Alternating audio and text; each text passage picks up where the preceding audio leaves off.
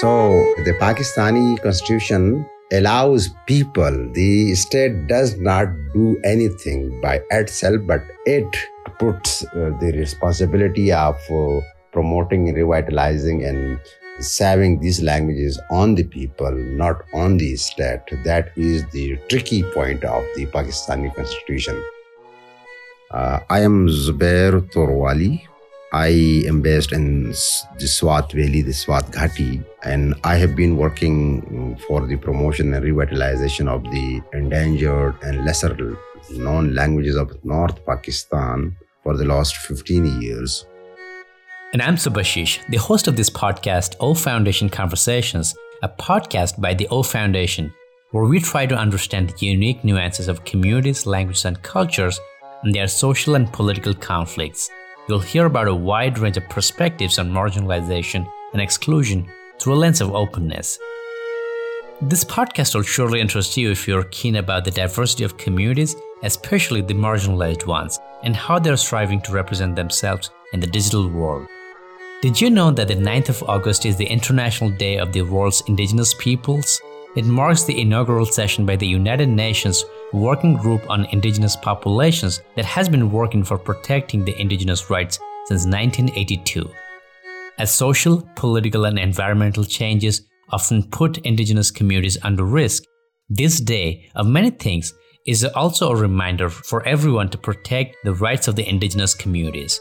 And access to information in one's own language is a fundamental human right too. In this episode, I'm talking to Zubair Torwali, a prominent language activist from Pakistan whose efforts in the last 15 years have helped protect and promote his native language Torwali and 30 other indigenous languages of northern Pakistan. Communities that live in the mountainous region speak diverse local languages and have their unique cultures, but protecting their own cultural heritage has been always difficult for the locals as they find themselves in the middle of both domestic political issues and long-going territorial conflict between Pakistan and India, with China playing a role as well.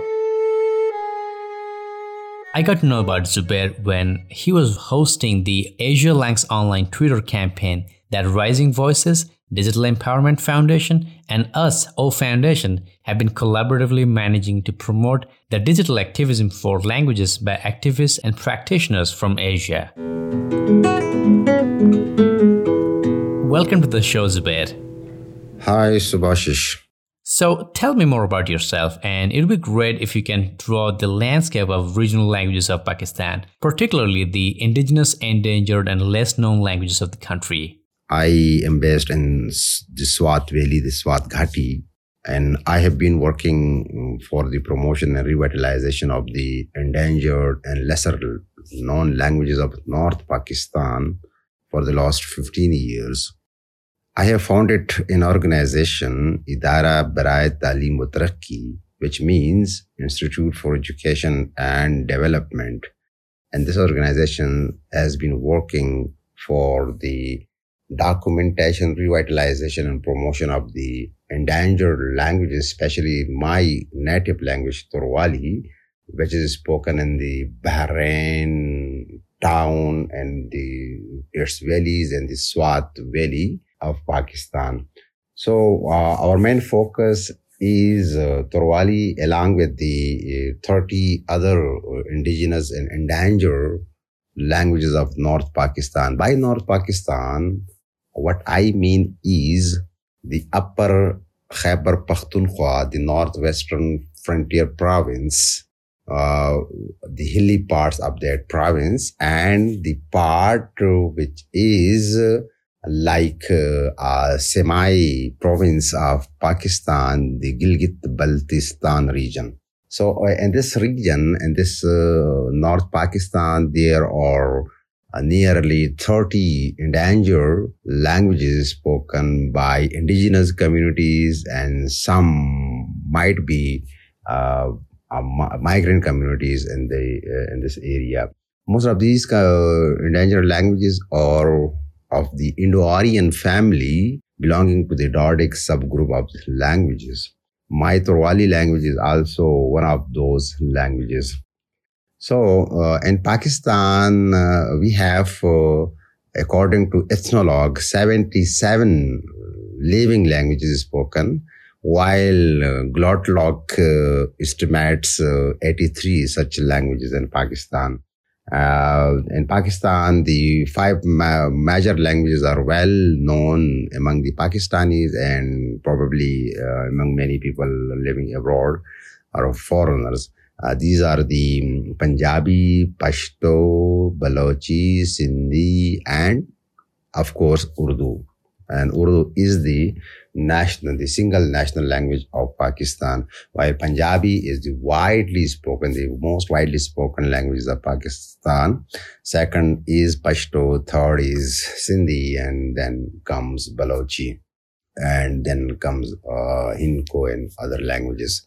So the lesser known languages, by lesser known, I mean those languages which are not known to the general public of Pakistan, and nor are they known to the international community, besides the linguists who have been working on these languages in the past few decades. So, what kind of constitutional provisions exist in Pakistan for the protection of languages? We know one thing about policymaking. The reality is very different when it comes to the implementation of policies.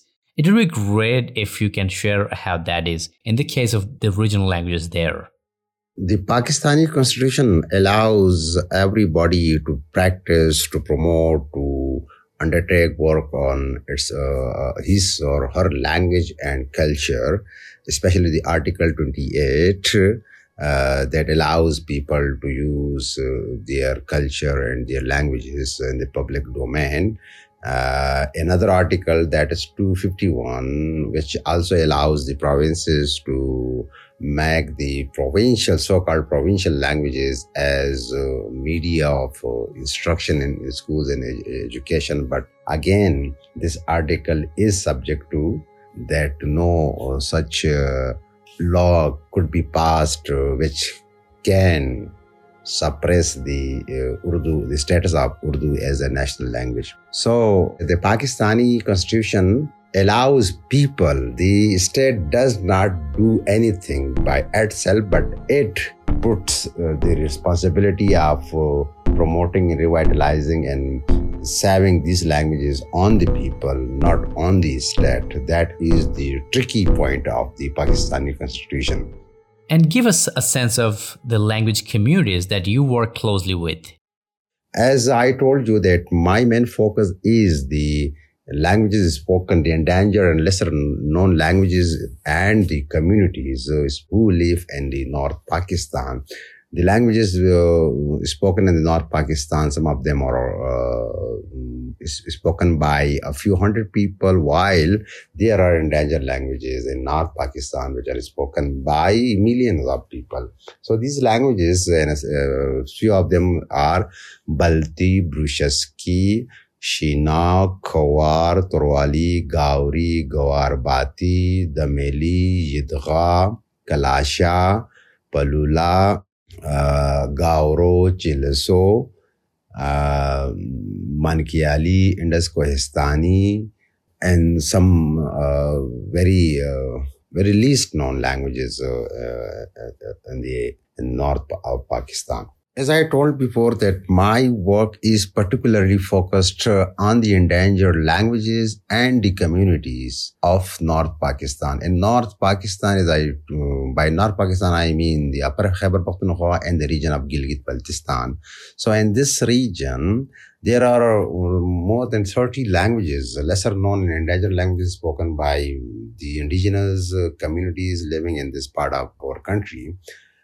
Some of these languages are Balti, Brushaski, Bateri, Indus Kohistani, Shina, Torwali, Gauri, Khawar, Yidgha, Kalasha, Dameli, Gawarbati, Chileso, Gauro, Mankiali, Dumaki, and some other are included in the list. These languages are spoken in the north of Pakistan, and majority of these languages are Dardic of the Indo-Aryan Western family.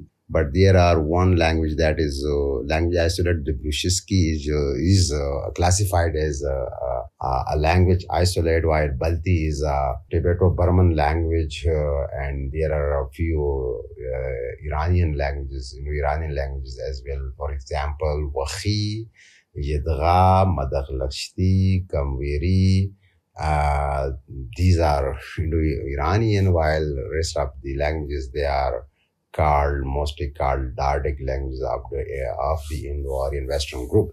So the communities who speak these languages, the number of those people who speak these languages vary from few hundred to millions. For instance, Mangyali language is spoken by 500 people, while Shina is spoken by more than 500,000 people, and Khawar is spoken by the same number as well.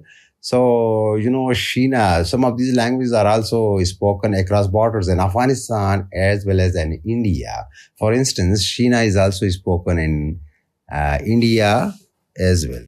For example, Shina language is spoken in Gilgit-Baltistan and also in the eastern part of Kohistan region in the Khyber Pakhtunkhwa, while it is also spoken in the Indian Kashmir, where it is spoken by a few people, by a large number of people. Similarly, Brushiski is also spoken by a few people across the border in India, and Gorbati is spoken in Chitral as well as it is spoken in Afghanistan. So these languages, Wakhi is also spoken. Wakhi is spoken in Tajikistan. It is spoken in China. It is spoken in Pakistan.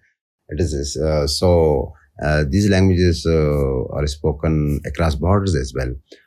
So, what has been sort of some of the key reasons that have contributed to making these languages more vulnerable? I'm sure colonization and systemic oppression have played a pivotal role as well. As far as the question of endangerment, why these languages are endangered, why they are not promoted. So the answers lie in history, in socio-economic situation, in socio-political situation, and also in socio-cultural status of those people. So you know that these communities were sharing in this area, which is also known as the area of Hindu Kush, Karakoram, and Western Himalaya, and also the Pamir range as well. Endangerment of these languages is because of a number of factors, as I told before. Historical factors is in the past, in 10th century onwards, when Islam came to this area of High Asia and South Asia. So these communities they had their own worldviews, their own indigenous religions, like the Kalasha religion. Culture is still practiced by the few thousand the Kalash people in Chitral, in South Chitral. So at that time, these people, this area was known as Kafiristan, the land of the infidels, the land of the pagans, by the then colonial powers. So they stigmatized, they demonized these peoples, and then they invaded these people. And the invasion was accelerated in the 16th century when the Mughal Empire in India and when the Iranian Empire of their time, so they pushed their men to these areas, they pushed their soldiers, their jihadis of those days to this area to convert these people to Islam, or by force, or to kill them, these people. So these people were demonized, then stigmatized, and then these people were invaded. And their power centers, the small states, acephalous states these people had at that time, they were dismantled. The political power of those people, of these indigenous people, was dismantled, disrupted, and after that, due to that period of colonization, these communities lost their power, political power, social status, economic. They lost their lands as well.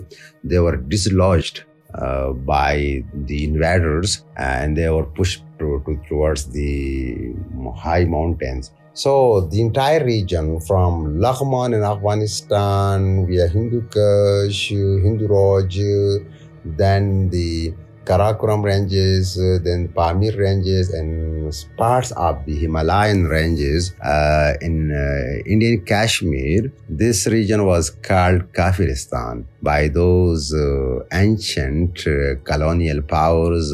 I mean, the Indian Empire of that time, especially the Mughal Empire. So the Mughals had their frontmen and invaders in the form of Yusufzai Pashtuns, and also people from Tajikistan and from Iran.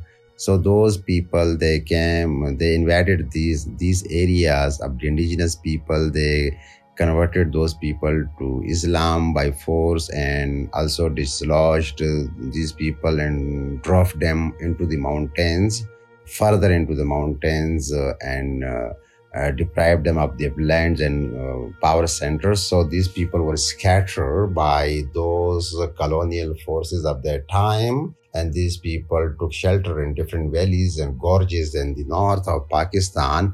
And gradually, by the time this first generation's gone, then the second generation's gone, so these people lost their identity as well, and they lost their connectivity as well from each other, and they get isolated in the valleys, as at that time there were no roads, only they used traditional high passes to meet each other. And by this process, they lost their identity, and gradually they lost their languages, and they had their different languages. Still, the languages still spoken by these people are the remnants of those ancient languages or language clusters, which are still spoken by few people of those communities, and many are converted to other languages, dominant languages, and they are not known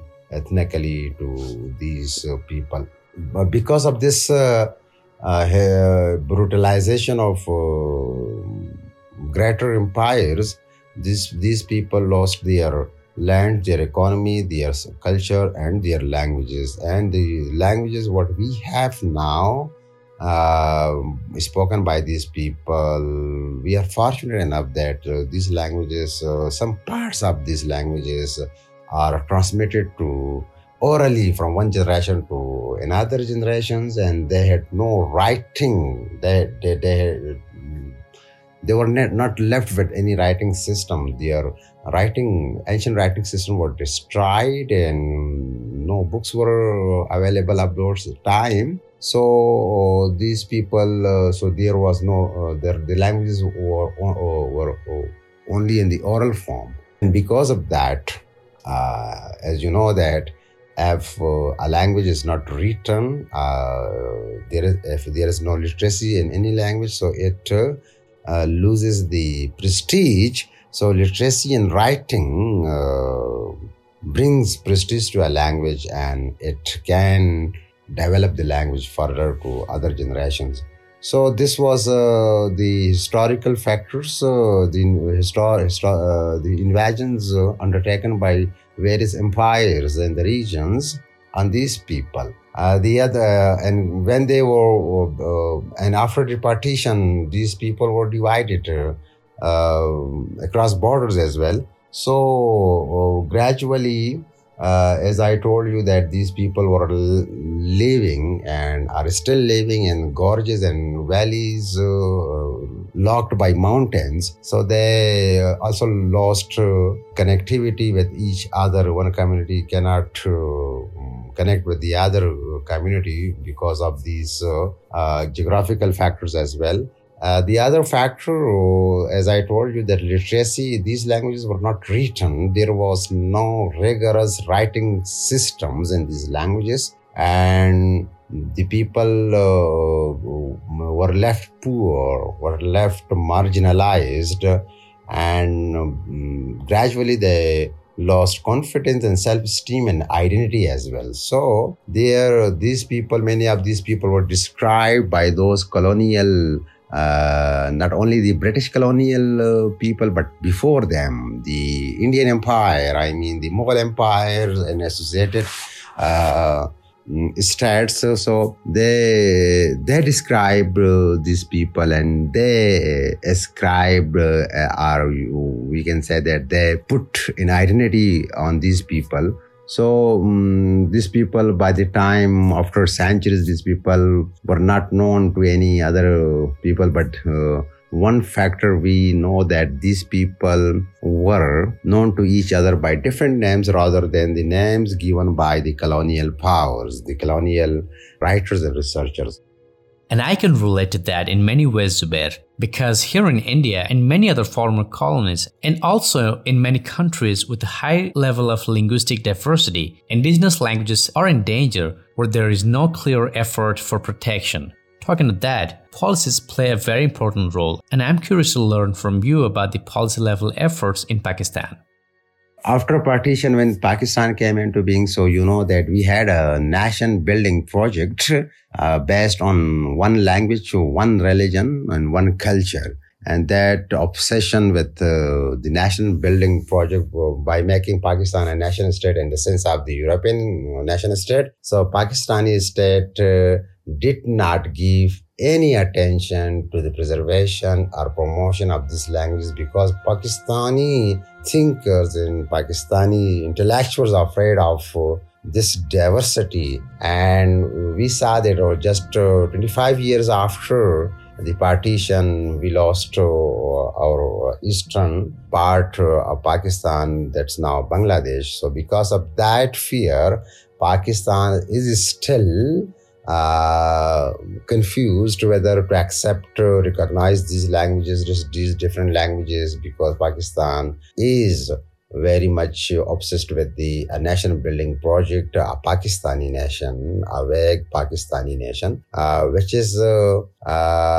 was the norm in the past century. But after 1990, we saw a regrowth, a regrouping of international communities, international globally, the different nations and different communities. So they began to assert their identity. They began to, when the bipolar world became unipolar, so we saw a growth of the identity politics and identity crisis again in the entire world. And this also affected Pakistan as well. And Pakistan was afraid of being this diversity. As you know, that the Pakistani founders, they did not like the idea of having more than one language in Pakistan as national languages. So we have that legacy still going on, because the parliament or any other institution in Pakistan does not like the idea of recognizing all these languages, or the so-called provincial major languages, Punjabi, Balochi, Sindhi, Pashto, as national languages. And Urdu is still our national language, and English is official language. As I told you that in the past 2 decades, especially after the 90s, we saw a growing interest of the international communities, of academia, and of different international organizations. We saw a growing focus of these people on the endangered and languages of the world. So that attention was also paid to Pakistan as well, and people also realized, as you know, that in Pakistan, even before in 90s, we had language movements in Sindh, language movement in Khyber Pakhtunkhwa, now the then Northwest Frontier Province. Bangladesh was separated. I mean, Eastern Pakistan became Bangladesh because of language movement. So language movements were here in Pakistan as well. And when Eastern Pakistan seceded as to become an independent country in the name of Bangladesh, so the fear of breaking up Pakistan and other parts became very intense, and it went deeper in the Pakistani establishment, intellectual, military, and civil establishment. You can say that. So that's why they are not heeding to any voice from these communities for recognition of these languages as Pakistani languages or as national languages. As Pakistani languages they are, but they are not recognized as national languages. And there is no systematic work by any government in Pakistan. Oh yeah, there is some good work done by the Sindh province for the Sindhi language, and some work was done by the Northwestern province, now Khyber Pakhtunkhwa province, for the dominant provincial language Pashto. But inside these provinces, there are minority languages. So these provinces do not feel any concern for those languages. But in Khyber Pakhtunkhwa, we saw 8 years ago in 2012, we saw an act or law passed by the provincial assembly of this province, which is called Promotion of Regional Languages, Khyber Pakhtunkhwa Regional Languages Promotion Authority Act. So that law was passed by the provincial assembly, but that authority was not established, and we have been advocating for establishing that act. But a few months before that, a year before that, the then Khyber Pakhtunkhwa government passed a law that 5 languages of Khyber Pakhtunkhwa would be used in education, in primary education. These languages were Pashto, Inko, Saraiki, Khor, and Indus-Kohistani. And after that, when new government came into being, so they made some books for these languages for the preschool level, for primary grades, but no such rigorous work was done by any of those governments, and no interest was shown by these governments. So you can say that in Pakistan we are still in a state of limbo whether to accept these languages or not. When a bill goes into the federal parliament of Pakistan by some member of the parliament, it is blocked or it is rejected by the parliament or by the subcommittees of the parliament. Many times we saw that there were bills that 10 languages or 12 languages or 9 languages of Pakistan could be national languages. The widely spoken languages of Pakistan could be national languages, but those bills were not turned into any act of law. Yeah, and I think the situational languages that are not official or national or are protected through policymaking is no better in many other countries, and that's very concerning. What's more concerning is how indigenous and endangered and minority languages are treated in several countries. So when public policies don't favor local communities and their languages and cultures, communities themselves work towards the same, whatever they can do in their capacity. How are things locally in your region? Despite all these hurdles and mishappenings, we have been having some community initiatives for the last 2 decades with by different community people like our organization IBT, Idara Baraye Taaleem wa Taraqi, or FLI, Forum for Language Initiatives, and such other organizations, particularly to specific communities. So they started work on the promotion and documentation, promotion, and writing up these languages, and also using these languages as media instruction in private initiatives. So we have now in the north, we have 6 MTB-MLE, mother tongue based multilingual education projects going on in Torwali and Gauri and Indus-Koistani and Balula and in Kawar and in Hinko. So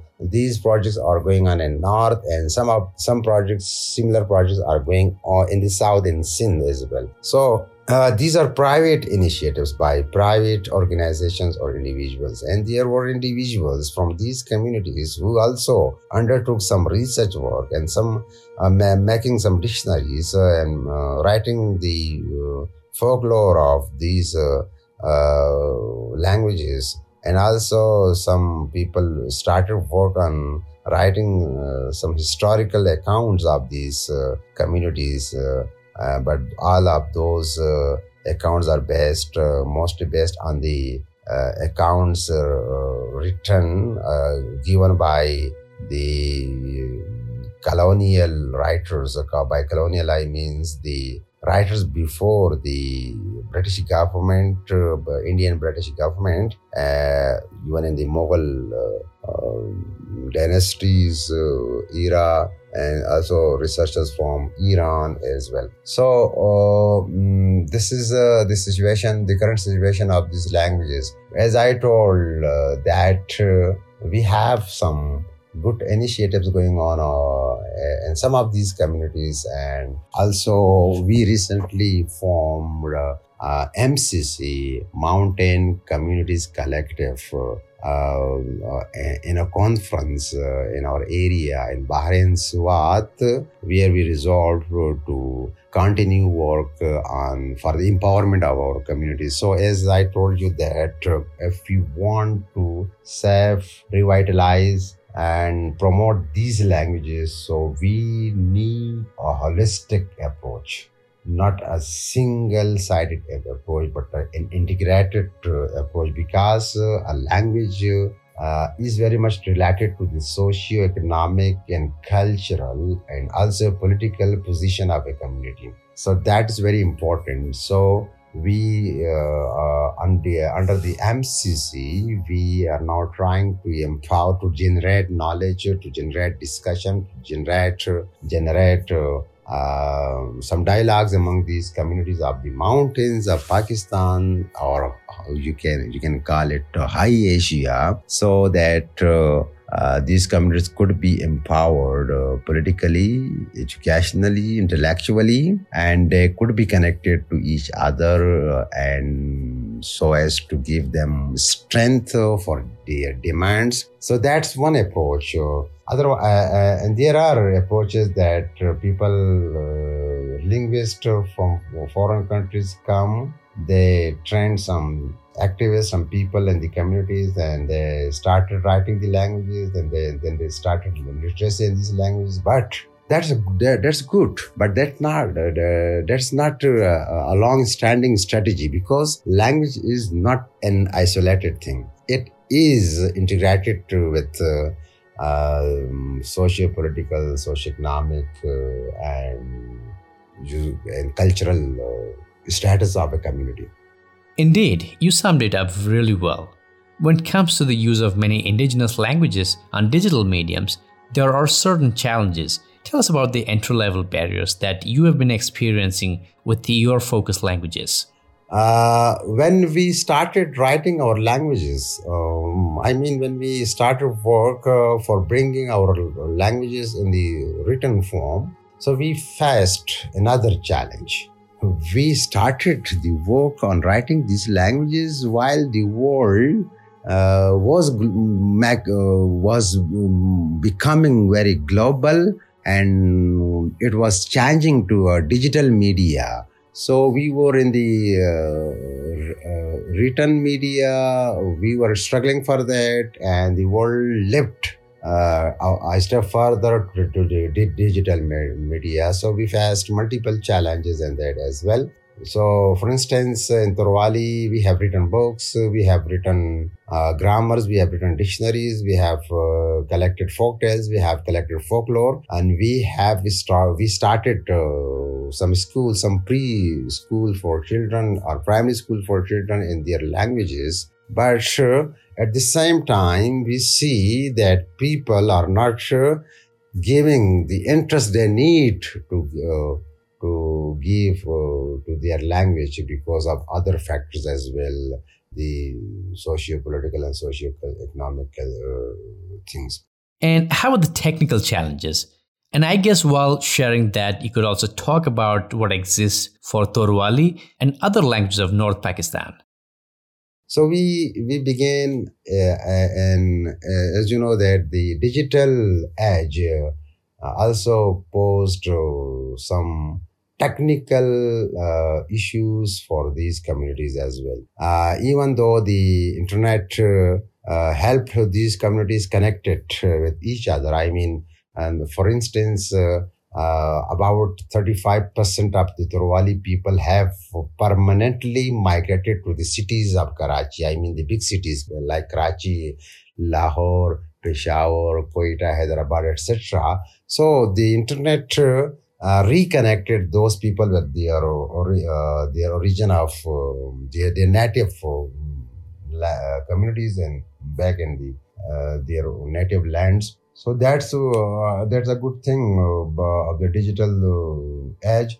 But at the same time, it posed also some technical issues because when we began to write these languages, so obviously Urdu is written in the Perso-Arabic script, so we had to follow that script as well. The majority of these languages had made the writing systems, developed the writing orthographies and the Perso-Arabic script. So some new characters were created. I mean, made for the special sounds in these languages. So these characters are not written they are not technologically friendly with the modern technology like computers, Android phones, internet, etc. But still, as you know that Perso-Arabic, even for Arabic language and Urdu language, there's also a problem digitally for these languages to be written and widely used in the digital age. But again, these languages now, as I told you, that when we were struggling for writing our languages, the world took a step further to the digital media, and the dominant languages were used in the popular electronic media, print media, as well as on social media and internet as well. So that's one problem for us. But for in some of these communities, for instance, in Torwali, we developed an Android keyboard with Google for writing Torwali on social media using Android phones, and we started work on documenting and promoting the culture, the indigenous culture. These were also endangered, and that was also badly influenced by the global onslaught of popular music and popular culture. So, and also some extremist elements from these communities as well, that they don't like the cultural elements of their own communities. So, but we tried to document our ancient songs. We tried to present them in a good video and audio form to the communities so as to revive the folklore, and that worked well. because you know that when you want to promote a language, so you have also to promote the culture and other factors as well.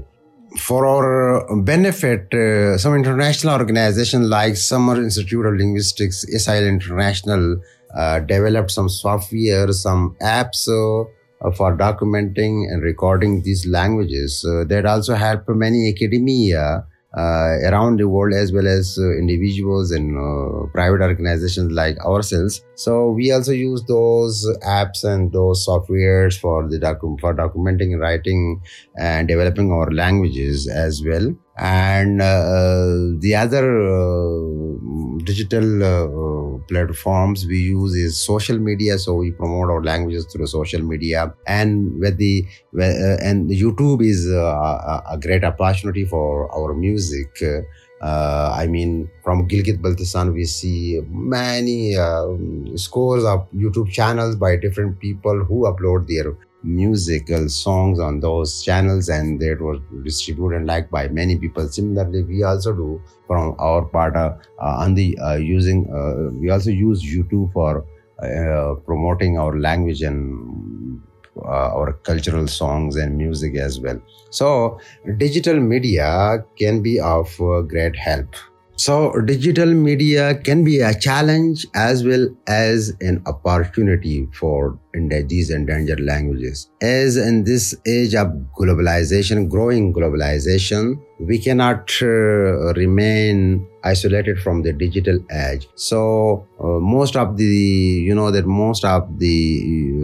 of the digital media is either in the national language or in the international global language English. But still there are rooms for the endangered languages which can be used on this digital media, especially the cultural part, the musical part, as well as also the documentation of these languages using various softwares and various apps as well, and using making the keyboards for these languages. So that could be a great opportunity for these endangered languages to use the digital media for their languages. The other thing that through digital media now, people are well connected with each other. I mean, the entire region, the Gilgit-Baltistan, Swat, Indus-Koistan, Chitral, and Dir, the people living over there, I mean, those people who are somehow connected with their community and who somehow want to learn their history, to know about their past. So they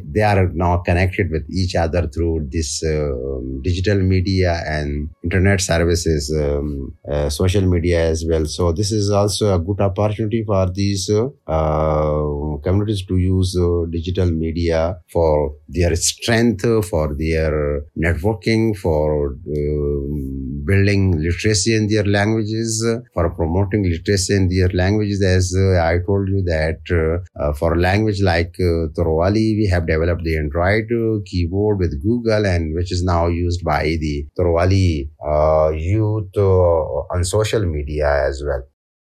That is really exciting. In essence, I hope that more interesting content is created so that young speakers take part in using their languages in digital mediums. Now, countries that share borders today often have many shared languages because of a shared history. So tell us about such languages in Pakistan, and what kind of collaborations do you see between diaspora communities living in different countries? As for the cooperation across borders, I think, that language is politics, language is ideology. So, Punjabi is a major language of the subcontinent. So, across the border in India, it is written in Gurmukhi, while in the western side, it is written in Perso-Arabic form. So the same language is written in two different forms. So that divides one community into two political entities. So that's one problem. But I see that there is a growing concern and interest by people across the borders who think that their language is the same, and a different script cannot divide a language into two. That's also true for Hindu Urdu. Or Urdu Hindi. Hindi is written in the Devanagari, while a Hindustani language is written in the Proto-Arabic with more Arabic and Persian words. It becomes Urdu. While the same language is written in the Devanagari with more Sanskritized words, so it is Hindi. And while these people understand each other, so this is also the same thing, same language for me. Hindi Urdu is the same language with some lexical differences, only word differences, while its grammar and structure is particularly the same. So that could be on the academic level. You know that when in Pakistan, when you talk to Indian, when you go to India, so you are suspected as an agent. Same is true for in India. When they come to Pakistan, when they talk to Pakistan, when they talk to a Pakistani, so they are suspected as agents. So this is these are some political problems between these two countries, which is very harmful for the endanger and other languages and cooperation between those people. And you can see that we have only one Dravidian language, that's Brahvi, and spoken in Balochistan, while you can see many Dravidian languages spoken in India. And Sindhi is also spoken in India, Rajasthani, Marwadi, Gujarati. These are spoken across the borders as well. So that's the we cannot do anything because of this political madness on both sides by very stupid populist leaders on both sides and their respective establishments.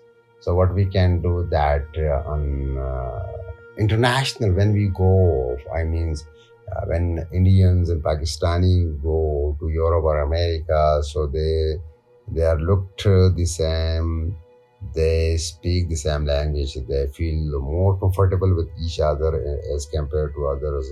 So contacts could be a great opportunity between these two countries, as well as between Pakistan and Afghanistan, and between other countries as well, as even and with Tajikistan, with Kyrgyzstan, Azerbaijan, and some other countries.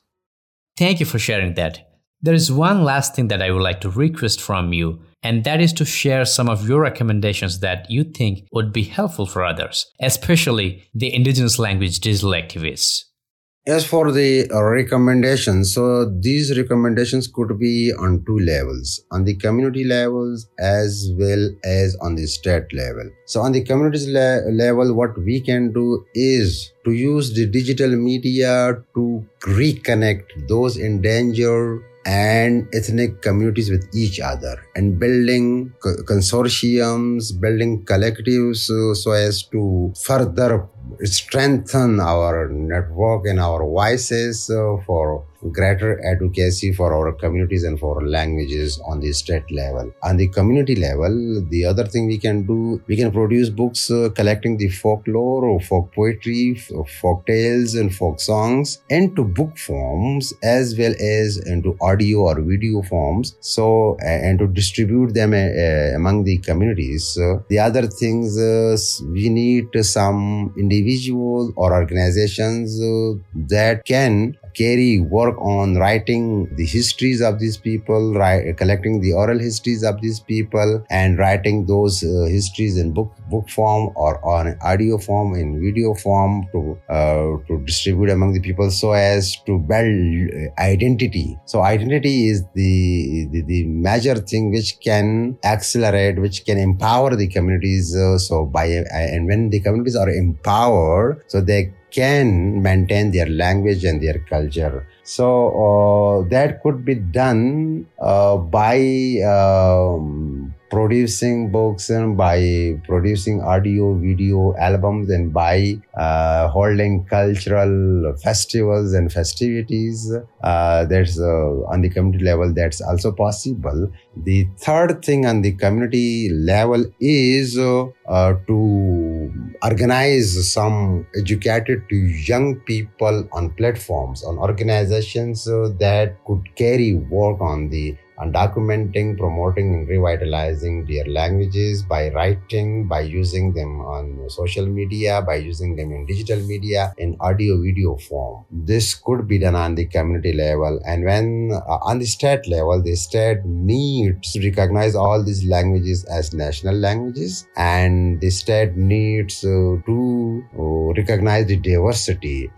The state also needs to change its paradigm, to change its ideology from the ideology of confrontation to the ideology of collaboration. You know that when you are building a nation state, so it is obvious that an ideology of confrontation, for instance, Urdu is a national language. But when somebody advocates for Punjabi to be a national language, so people thinks the state ideology thinks that it is replacing Urdu. No.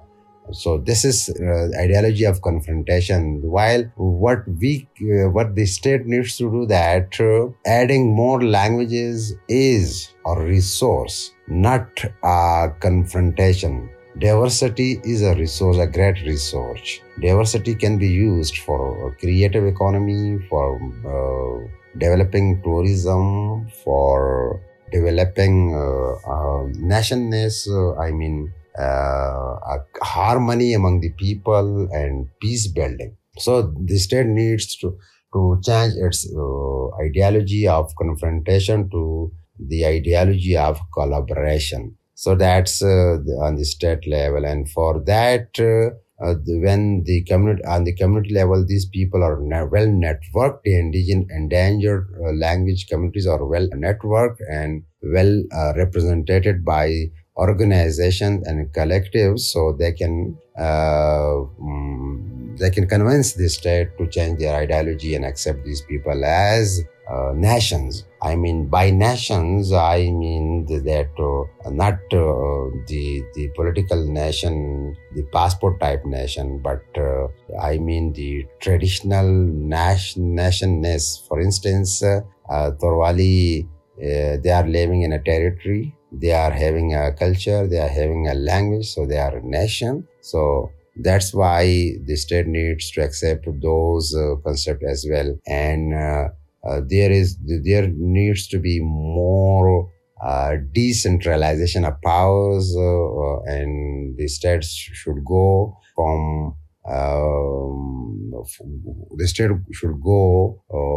should be more federal than authoritarian. Thank you so much, Zubair. I look forward to learning more from you, and I believe that our audience will be able to get inspired from what you have shared, particularly from these recommendations.